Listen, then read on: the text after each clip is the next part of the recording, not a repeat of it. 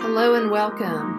You are listening to Gay with God, a safe place for us to share our stories and support one another. How long did we know? What challenges did we face? Did we lose our faith?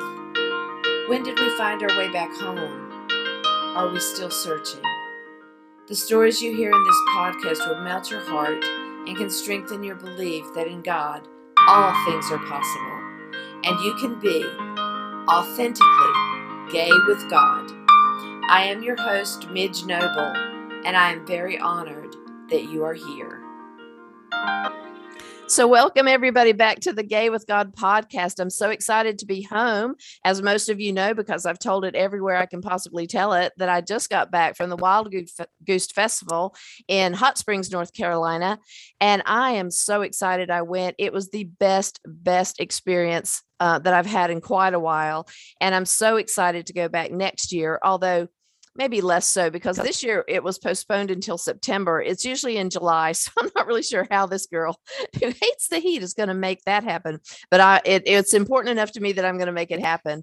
And I'm also really excited that the people that I met there, all the different podcasters that I met and their amazing shows that they have, it's just, I want you to, when I finally post everything that I need to post about it, I want you to go check out their podcasts too, because we've got everything from pulpit fiction to Bible bitches. And I'm telling you, they all have something relevant to say. And I'm just so excited to have met such great people.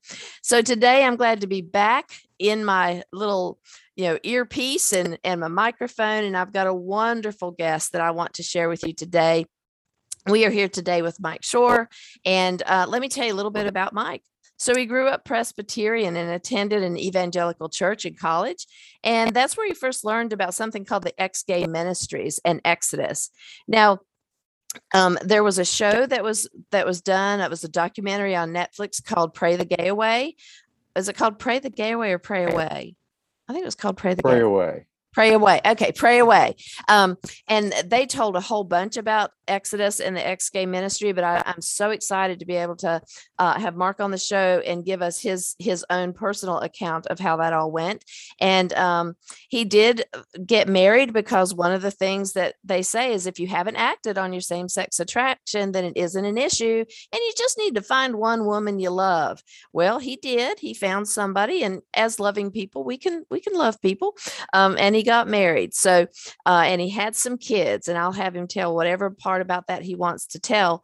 But as many of us who tried to live a life that's not authentic, depression and suicide thoughts became stronger. And Mark finally realized that it was all just, not his authentic self. It wasn't his truth.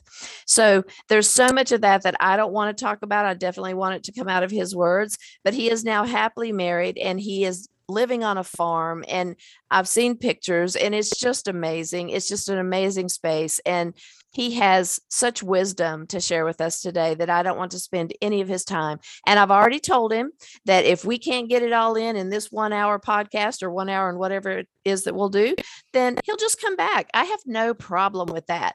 So welcome to the Gay with God podcast, Mark. It's great to be with you.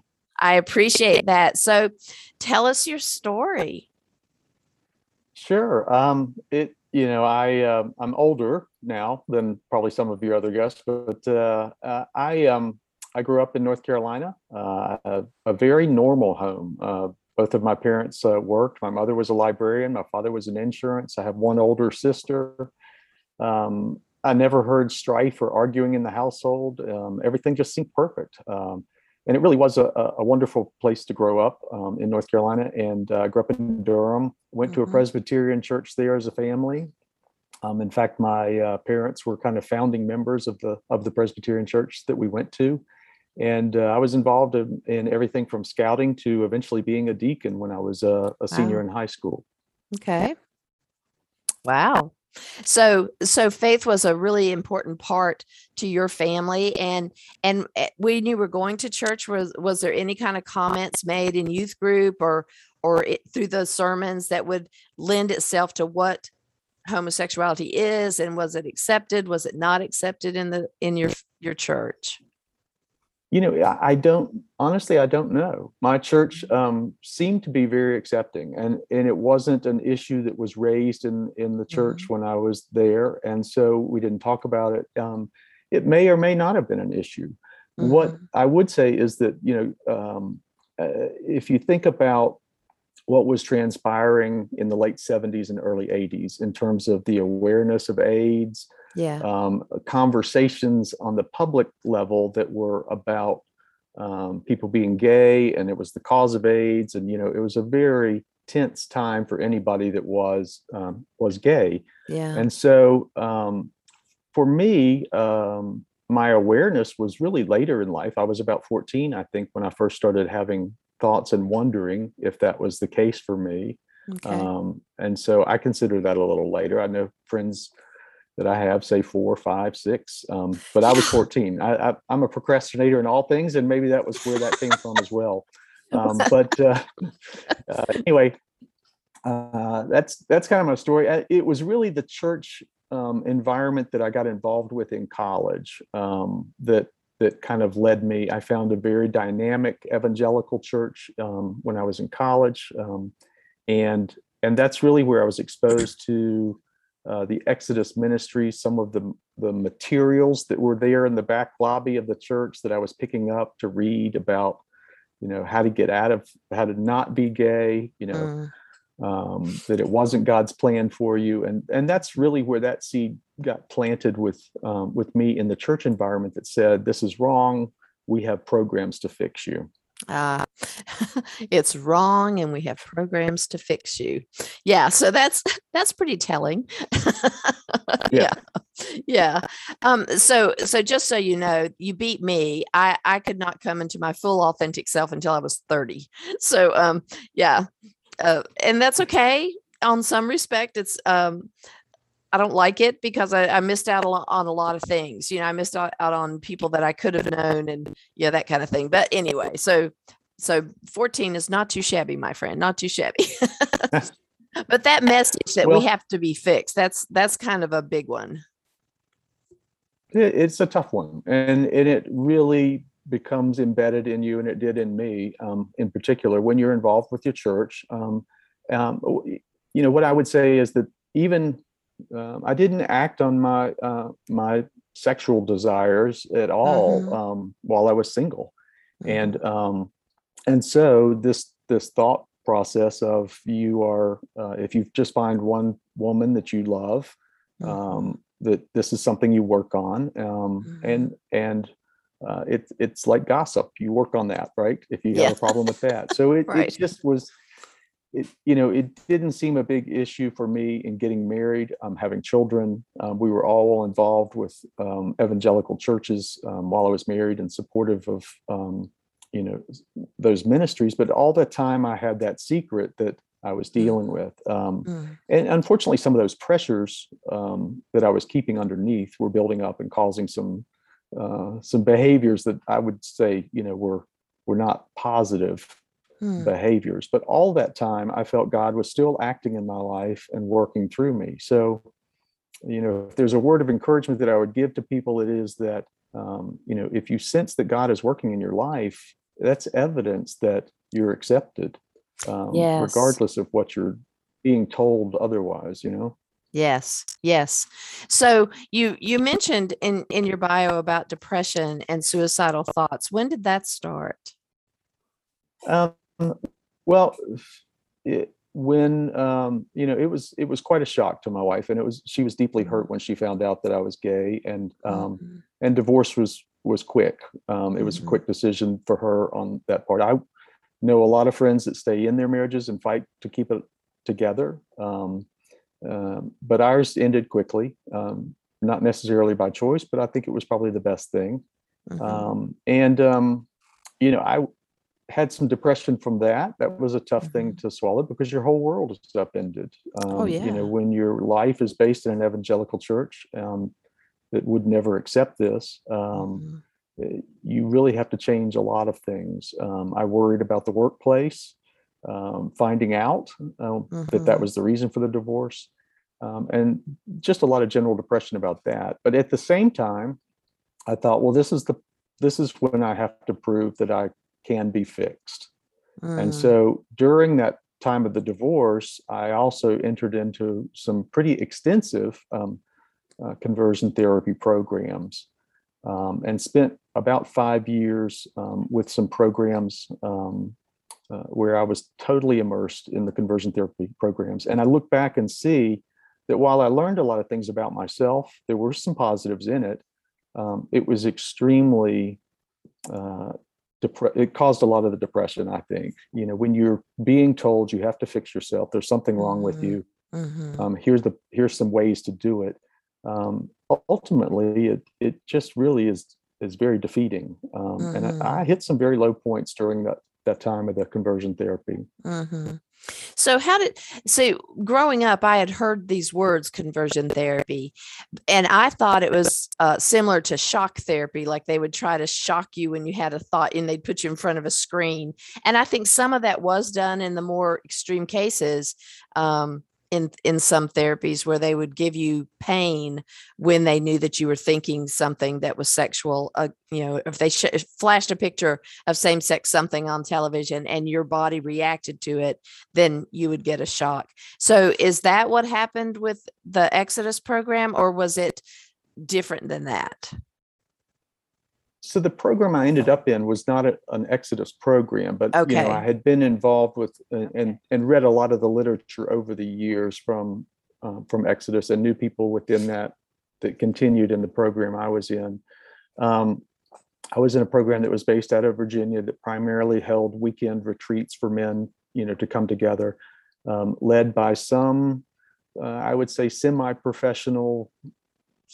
There may have been a few licensed therapists there, but for the most part, some of the theories were a combination of faith and licensed therapists putting things together that had a lot of flaws in it. If you were to ask me, it it what happened though is you find a support group, and so for me, losing the churches that I had been in, suddenly I have a support group of men that I could talk to what was Mhm, going on.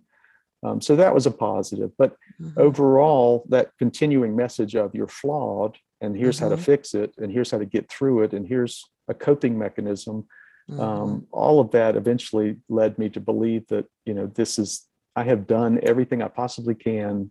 If God wanted to change me, he would have, and it mhm, hasn't happened. mhm, And so I began to accept myself. I began to love myself more, mhm. and really stepping out of that program was life changing for me. Yeah. And as I stepped out after about 5 years, I had a couple of dates. The first 4 or 5 were horrible, and the fifth one turned out to be the man I married, and he has been incredibly supportive. We got married in 2019, and Aw. I couldn't be happier now. So Yeah. Yeah. So how did you get through those dark times with depression and suicidal thoughts? What kept you from going to that side? yeah, well, I had a few people that I could reach out to and just say, this is Mhm. really dark. I need to talk. But one of the things that helped me through it was if I was having a hard time, I thought maybe somebody else I know is. Mm. And so I would change my mindset by sitting down and sending words of encouragement or scripture verses to somebody else that I thought might be having a hard time. It was a simple way for me to kind of shift the way I was thinking and get away from that dark period. I will say too that I hired a professional therapist, Mhm. and I looked for someone who was a licensed and trained therapist first, someone Yeah. who had a Christian perspective second, Mhm. and someone who was at least accepting of the LGBT community. They didn't have to be gay themselves, but they had to be accepting of that. And so I found a therapist that helped me through quite a bit, and really encouraged people, if you're Mhm. struggling with anything, it's Mhm. reach out. There are some really super well-trained people that can help you through processing that kind of thing. Yeah.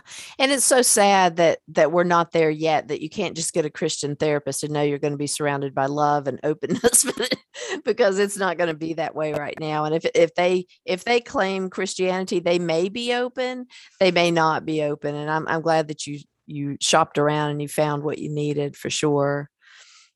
So Yeah. so with all of us that have shared our story so far, most of the time there's some kind of tension in the family, and being raised in some churches are harder than others when it comes to telling your parents or getting support from your family. So what was that journey like for you to come out to your family? Well,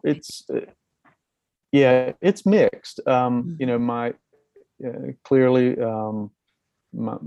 my children. I have two daughters that have cut off communication, and I have two sons where the communication is very strained. Mm, And that's hard for me on a daily basis, because I want to be in touch with them. I want them to learn yeah. from my life experiences. Not just about being gay, but just as a father. And I want to share that with them. I want to share life Yeah. with them. So that's hard. On the Yeah. positive note, I have a mother that's 92. She's the daughter of a Baptist minister. And I thought, oh, this is going to be hard for her. Now, she had a sharp learning curve and she asked a lot of questions, but she's probably the most, amazing that she was able to pull together the fact that I was suddenly happy. She could see the difference. And I would say the same with my sister. They were very supportive. My father passed away years ago, but the two of them have been just phenomenal supporters. I'm not so sure they don't love my husband more than they love me. They've embraced him, and it's been wonderful to have that part. So it's Yeah. mixed. You're going to have those that have a problem with it, and if they have a Mhm. problem with it, they have a problem with it. It's Yeah. their issue, not mine. Part of my issue for being so late coming out, I think, was I'm fairly I'm a people pleaser, and I want people to Ah. be happy. And so I was worried that truth may not make them happy, and that's not Mhm. the way to live. You have to live your truth, and so I've learned to do that in the last couple of years, and it's been Mhm. freeing, and um, allowed me to love God more, I think, too. Mm. Yeah, I love that, to love God more, because for me, I wasn't able to even say the word God for so long, because every time I used the word, it was more of the abomination feeling I got, and that I was somehow disconnected. So finding that journey back to who is God really, and what stories have I been told that weren't true about God's love for me. And even the other day, someone was saying to me, well, that you are loved by God, you are loved by God, you are loved by God. And I could still feel that, like, oh, I don't know if I can wholly let that in. I know I have let it in some, but you take so long to push it back because you don't want to be hurt by it. So you decide that I don't need it. If I'm going to be hurt by it, I don't need it. So Yeah, that's a yeah, very different journey for all of us, I think, is to find that acceptance again through God, and then sometimes just through churches that we can find that are open and affirming. So one of the questions that popped up for me is that when you were dealing with all of the coming out, and your family was having a hard time, how did you sustain yourself during that? Because when your children basically stop communicating with you, I know it's their problem and not yours, but it clearly affects you. So do are you staying in touch with them even though they're not talking to you, or do you just let it ride? no, I do my best to communicate and to reach Yeah. out, and I just had to come to accept that sometimes I may not get a response. Right. That's okay. um, it'll take them some time, I hope. Mm, And I just have to wait. I have to be patient and trust God that He's taking care of that, and in His time, I hope that the relationships will be restored. yeah. It is extremely difficult. Mm, I will say that. mhm, There are nights when I wake up in the middle of the night, and that's what causes me not to be able to go back to sleep. So yeah, I mm, struggle with that, but um, mhm, I can't not live my life based on other people, and I did that for so many years, mhm, and I still have great respect for others. But there's mhm. the verse in Matthew where Jesus says the greatest, keeping the law is to love the Lord your God with all your heart, soul, and mind. And the second is is like that. The second commandment is like that, is to love your neighbor as you love yourself. Well, Yes. if you don't love yourself, how do you love your neighbor? And if you don't love yourself, how do you love God? And Yes. that's just kind of, I know it may be very simplistic, but I think that's been a huge relief for me. Is I find myself, I can love my neighbors, I can love God more because I actually love myself now, having told the truth and having found my authentic self, as we say. And realizing that God worked through me when I thought I wasn't acceptable. And so he can surely work through me now that I have accepted myself. So, I don't think he ever didn't accept me. Right. Right.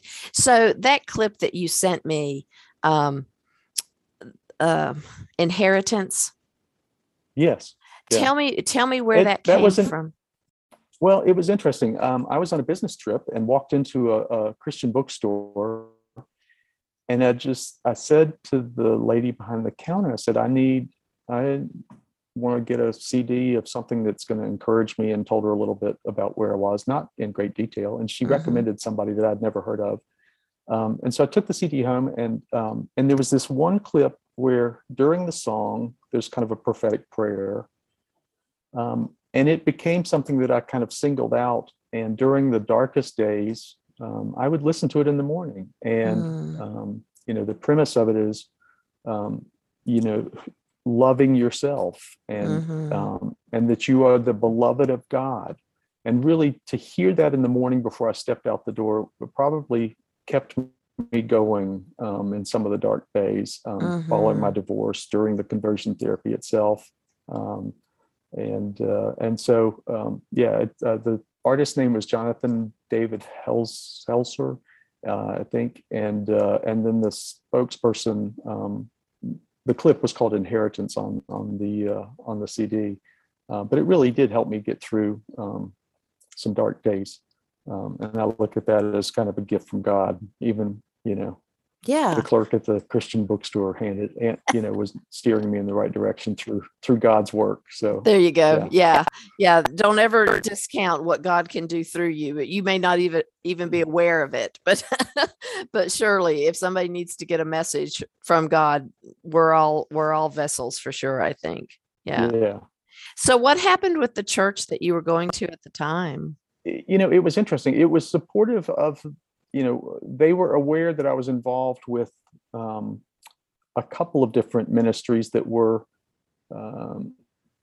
supportive of kind of the whole being, but not necessarily, but still acknowledging what was called the same-sex attraction, which is kind of evangelical code for, you're working on your issue. But, it would not have embraced me coming out, the church that I was attending. So, I had to shift gears, and part of that led me to deconstruct a little bit of my faith, because when you build a cornerstone of your faith kind of on the experiences of the evangelical church, you realize there are things that you have to pull apart to find what is it that's based on the life of Jesus and who I am and what I'm supposed to be doing, versus the church culture. And so you'll hear people talk about deconstructing their faith, and it really is kind of pulling apart the pieces that aren't relevant, or that may have skewed your thinking, and maybe more culture than it is about the work of Jesus and what we're supposed to be doing. And so I found myself moving more towards liturgical churches and those experiences. The Episcopal Church has been really good for that, for me. And then really spending more time just trying to be focused in quiet times, and listening, meditative. I think I told you that I've done some things here on the farm. I built a labyrinth last year. Which tell everybody about that. Tell them how big it is. It's 35 feet across. I'm clearly the only farmer in the county that put rocks in his field, but it's just a nice, quiet place to go. And I think my mind gets easily distracted, and so the action of moving towards the center and letting go of things, and then as you come out, you kind of claim the things that you want to do, or, want God's help doing. And so it's just a nice way for me to slow down, and experience nature. I can hear the river in the background. It's just a very peaceful place for me to meditate. So, and part of the therapy was building it. So, that was fun too. We all are searching, really, and deconstructing. I heard a lot about deconstructing at the Wild Goose Festival too. And one of the things that I do in my coaching practice is I take people through the 4 C's of transformation, which is to challenge what's in your life that's not working for you. Not that it's right or wrong, but what's not working for you any longer. And then once you challenge that, to be able to choose something that is going to uplift you and be something more authentic that you can live with. And so you challenge it, you change it, and you've got to claim it. You have to at some point claim it and be able to look at something different. And if you don't know how to go through all of that, you get stuck along the way, and you take it from other people, as to what to do with your life, instead of what you and your authentic self and your relationship with God knows what to do. And I know I didn't go through all the 4 C's. I only did 3, but it's okay. That's part of the wild goose fatigue talking.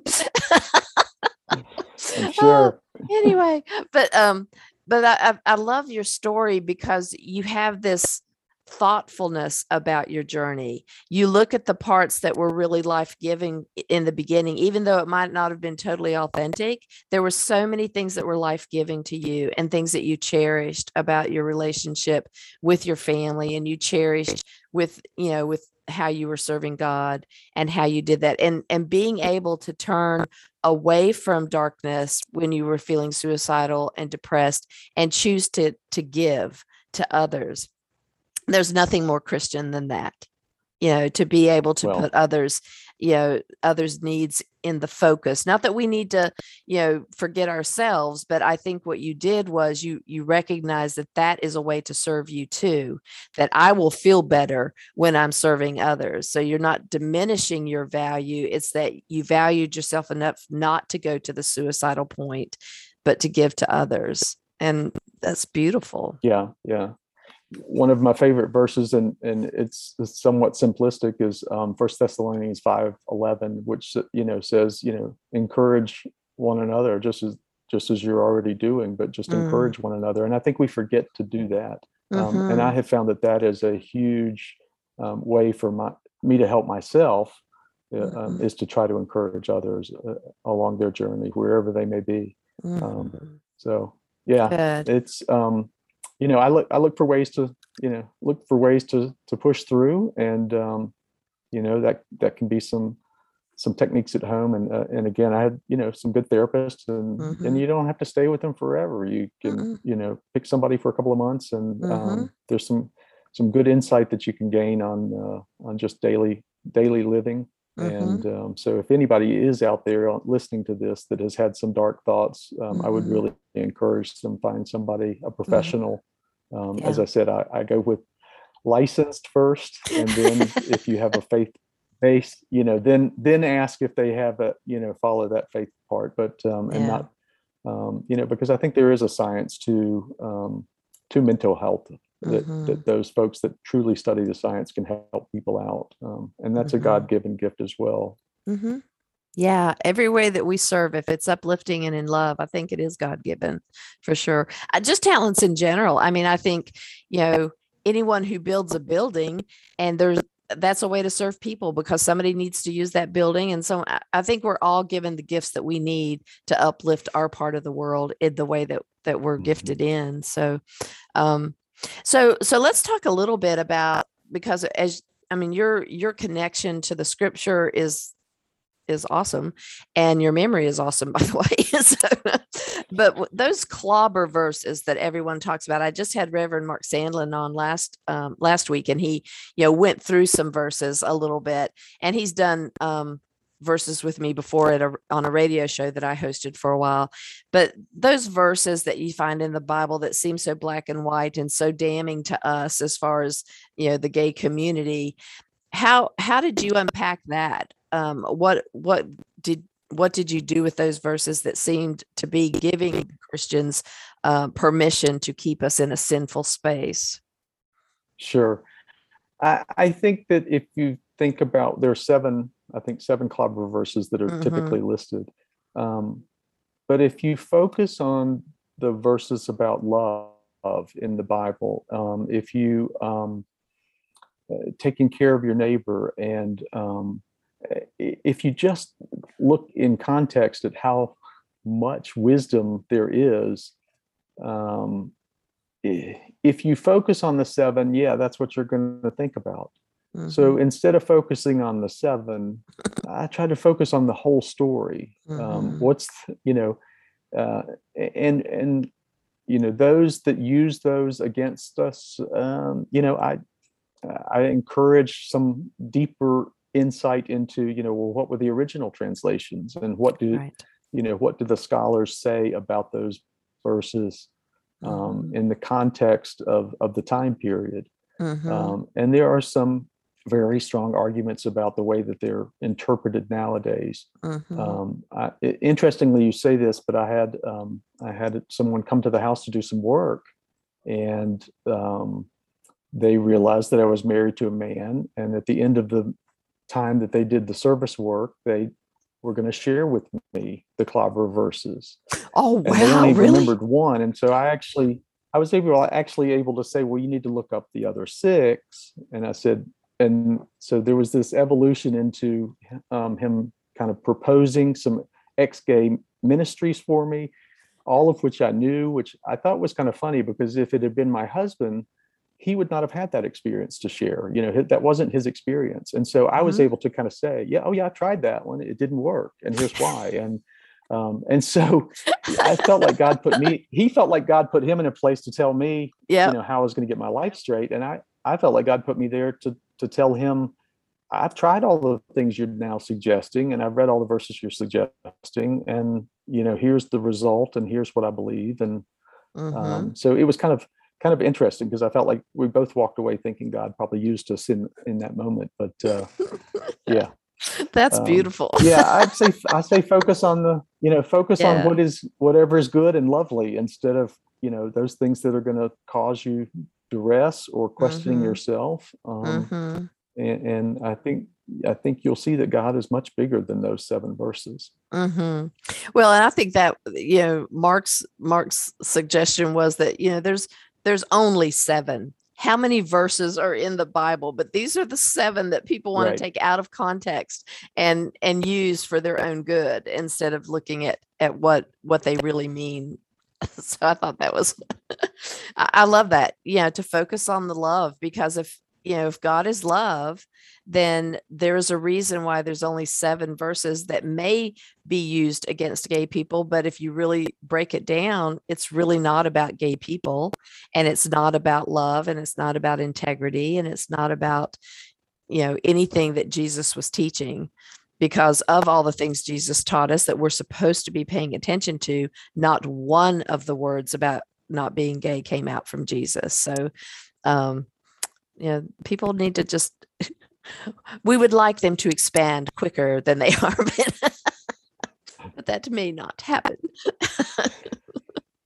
So what else about your story is relevant, do you think, to someone? Because the reason that I started this podcast was because I was tired of people feeling like they needed to kill themselves because they couldn't reconcile being gay with God. And for my own journey, I mean, it was very evident that those verses, because you're a people pleaser, and I am too, to a lot of degree, but I'm also somebody that believes that because I knew I was different, I really didn't feel worthy enough to be a part of that community, because I knew there was something wrong with me according to how everybody else was perceiving things. And so without that worthiness, I felt like I had to do something to get saved. I had to, and not just like accept Jesus, I had to be a super good Christian, which I think led me to India to test that calling. Because if I was walking the dusty roads of Damascus, then surely I was worthy enough to come into heaven. But so those verses to me were something that I had to fix I had to find a way to fix that in me. Similar, I'm glad that the Exodus people never got a hold of me, because I would have probably been in worse shape, because I would have been trying to do all that stuff and still failing, and that would have just made it worse. But I did enough of that trying to fix it. But I just don't understand why some of those things weren't so clear. But I'm glad you put it into that perspective about the love in those verses. That was good. Yeah, I in the whole process, there were probably about 15 books that I had read during during those years, because I could read a book kind of behind the scenes without my wife knowing. I wasn't necessarily able to attend events, but during that. But so conversion therapy is not just an event or a book. It is the subtle thing that is said, at the dinner table. One of the books that made a lot of that was impactful to me was A Boy Erased by Garrett Connolly. And there was a film that came out a year or two ago. And so I went to the screening of a film where he spoke, and he was the first person that used the word survivor in a way that I had to tell myself, I actually am a survivor. This program could have literally killed me. And, the depths of depression that I went through, I attribute a lot of it to that program. And, for him to speak and say that it's not just the big program. There's a lot of subtlety to what gets said in church and at your dinner table and wherever it may be. That many of us are survivors. And we have to, take that into account and be thankful that we are, and press through, with God's help. For me, I feel like I'm in a really good spot at this point in my life, and I'm very happy about that. So, yeah. So what would be, I always talk about one question at the very end, that what is the one thing that you would share with someone who is struggling? And you've pretty much used this time to share it, but if you were in a room with someone and you realized that they were really desperate and that they were really struggling, of all the things that you've done and you've for yourself, what would you give to them, that one thing, if you could just put it in a sentence? Because maybe you don't have time to tell them everything, but what do you think is the most important thing that you would have wanted to hear back in the day when you were struggling, maybe even before you got married? What would you have wanted to have said to you? Well, I think, what I would say is that anybody that is anywhere on the LGBTQIA plus spectrum, whatever it is, that uniqueness in you is not a negative. It is, in fact, a positive, that God has given you something special. And so how do you take that uniqueness, and what gifts are buried in that uniqueness that you could share with others? That's, I think we immediately think sometimes that uniqueness is a negative, and it's really not. And so the encouragement that I would give is, turn it around. If you're thinking it's a negative, there's a positive side to this, and look for that, and enhance it, and live that out, because that may in fact be the true gift that you've been given from God, is that uniqueness. I love that. I love that. Well, you are one special guy. You're one special guy. Well, I appreciate being here today, and I'm glad I could share my story. That's another thing. Be able to share your stories. If there's a healing thing that comes, it's to talk and to share your stories with someone you trust. And if you're keeping a secret, like I did for many years, the power of the secret goes away when you speak it out loud. Absolutely. Amen to that. Amen to that. So do you ever share your farm with people? Do people come to the Labyrinth, or is that your gift to you? No, actually, it's funny that you say that. We, our farm is, we've had people that come out and will set up a campfire down by the river, and people will come and bring their family and just sit down there, and we just let them do that. We have goats on the farm, so we invite people to come out and just walk with the goats, which is always fun. Give them treats, and that's always entertaining. And people can come out and walk the labyrinth too. We've had several folks that have just come out for that. But we had the opportunity to buy the house next door, and we are probably in the next month or so going to turn that into an Airbnb, and hope to be able to host folks here on site. Nice. So looking forward to it. It's funny that you asked that question, but so when we finish this call, I'll be going over to the house to work and get it ready for guests. Well, and if there's any link that I know you're going to share your Twitter link with everyone, but if there's something else that you need to share in order to invite people there, please feel free to do so.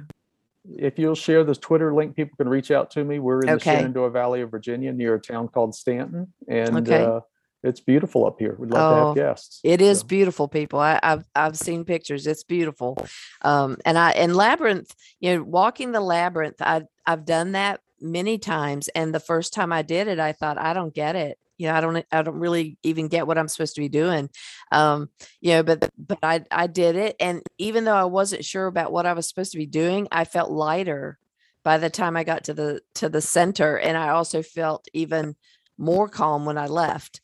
And then as I got more into my own meditation and being able to really, get silent, it's even more meaningful. So I'm sure that what energy you've put into this one, because it was a labor of love for you, and now it's a labor of love for others. So that's beautiful too. Yeah. Everybody's experience is a little different, but it's been a great place to make sure I can quiet my mind on busy days. Yeah. Well, Mark, I appreciate you so much. And I really appreciate all the faith stories that come through this podcast, because, when we, like you said, when we tell our story, we become visible and we become validated as we stay together and we walk this journey together. And, it is in our sharing of the story where other people can then see part of the light and decide to follow it and make their lives better too. So yay you for being brave enough to do that. Now, when you have dinner parties, you say to all your friends, hey, there's this woman named Midge, and you really need to tell your story to her. Always welcoming all new guests.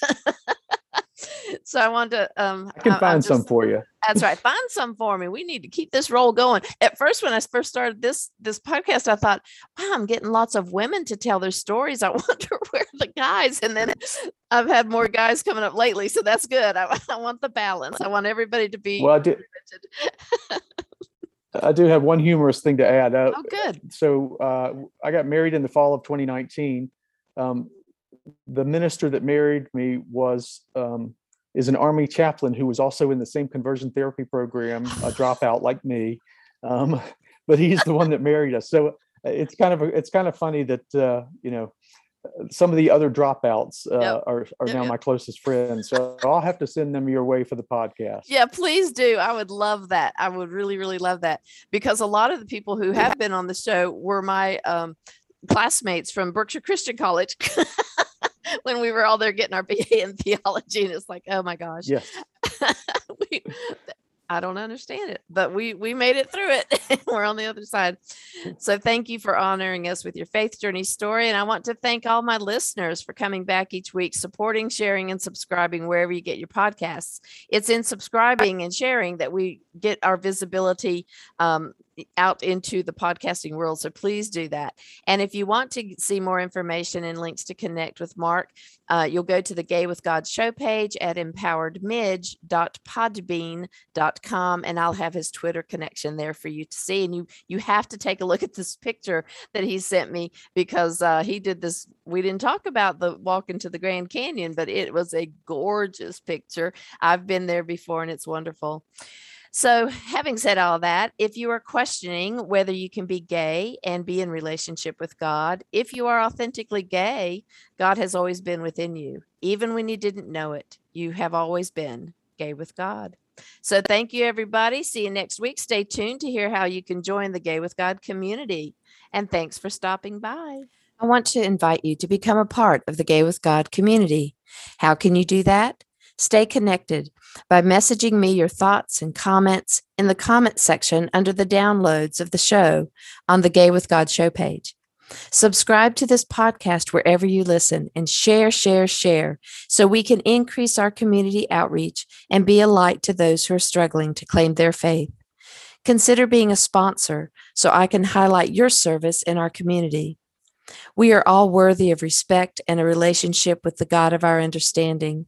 I want to thank you in advance for supporting this podcast. Together, we as a community will keep this show visible and our community stronger. Deep gratitude to my friend Tim McClendon of Tim McClendon Music for allowing me to use an excerpt from Interlude 4, a song found on his CD entitled Sundance.